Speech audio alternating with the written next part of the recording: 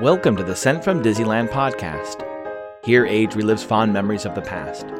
On this podcast, we'll take a journey into the past and explore Disneyland and Disneyland history with mementos, snapshots, and postcards sent from Disneyland from 1955 to the present. I am your host, your post-host Clocky, and today I'll be sharing with you 2 postcards sent from Disneyland.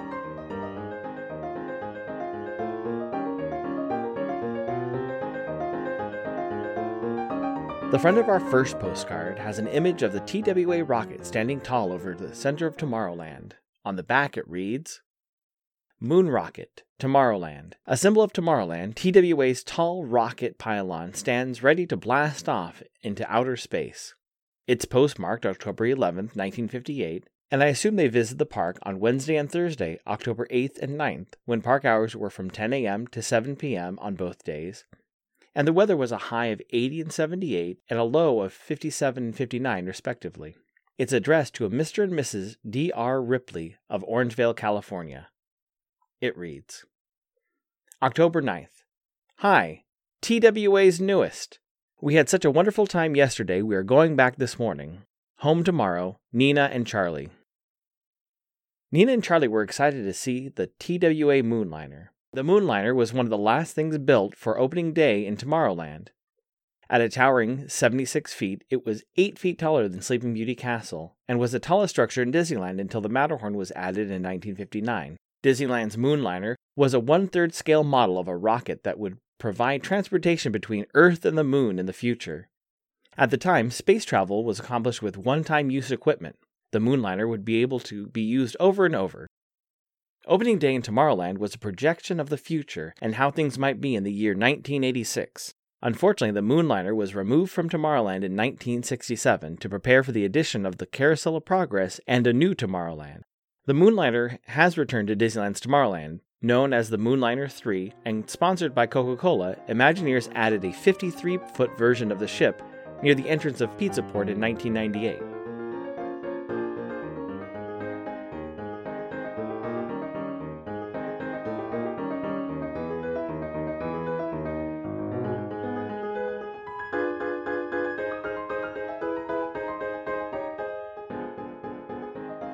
Our next postcard shows Monorail Blue gliding over the submarine lagoon in Tomorrowland. On the back it reads, America's first daily operating monorail trains transport passengers over a concrete highway in the sky between Disneyland and the Disneyland Hotel on the Disneyland Alweg monorail system.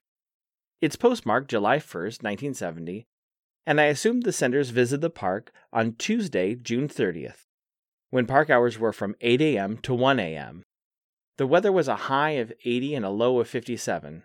It was sent to a Mr. and Mrs. Clark Sheldon of Elizabethtown, Pennsylvania. It reads, June 30th. Hi neighbors. We are enjoying California this week. The days are quite warm but always a breeze. Nights cool off so one must have covers. We have had a very enjoyable trip out here. Our conference begins tomorrow, July 1st. We leave California July 6th. Today we are enjoying Disneyland. One could spend several days. I hope this finds you both well. We are looking forward to seeing you again. Love, the Girders. The monorail on the front of this postcard is the Mark III monorail. Since the addition of the monorail system in 1959, the Mark III monorail holds the record for the most time spent on the track. The 4 colors of the Mark III monorail were green, yellow, blue, and red. Monorail Blue, shown on the card, was the second to last Mark III to be taken off the track in 1988. The current Mark 7 monorail trains have been on the track for 13 years. Will we see the Mark 9 monorails before 2027?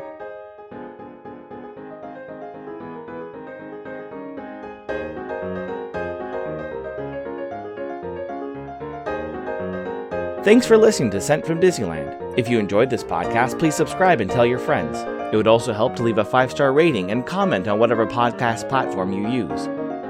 If you'd like to support the show financially, please check out our Patreon page at patreon.com/sentfromdisneyland. A special shout out to Random Olive, the first patron to this podcast, and to Elise Sharp, Zealot Infinity, Claire Voigtlander, and Alexis Robles. You can find me on Instagram and Facebook at Sent From Disneyland or on Twitter at Sent From Disney. For questions and comments, please send me a postcard addressed to Sent From Disneyland, P.O. Box 44, Hood, California, 95639. This podcast is not affiliated with Disney, the United States Postal Service, or any post office or Disney properties. Opinions expressed on this podcast belong to its hosts and the guests of the Sent from Disneyland podcast.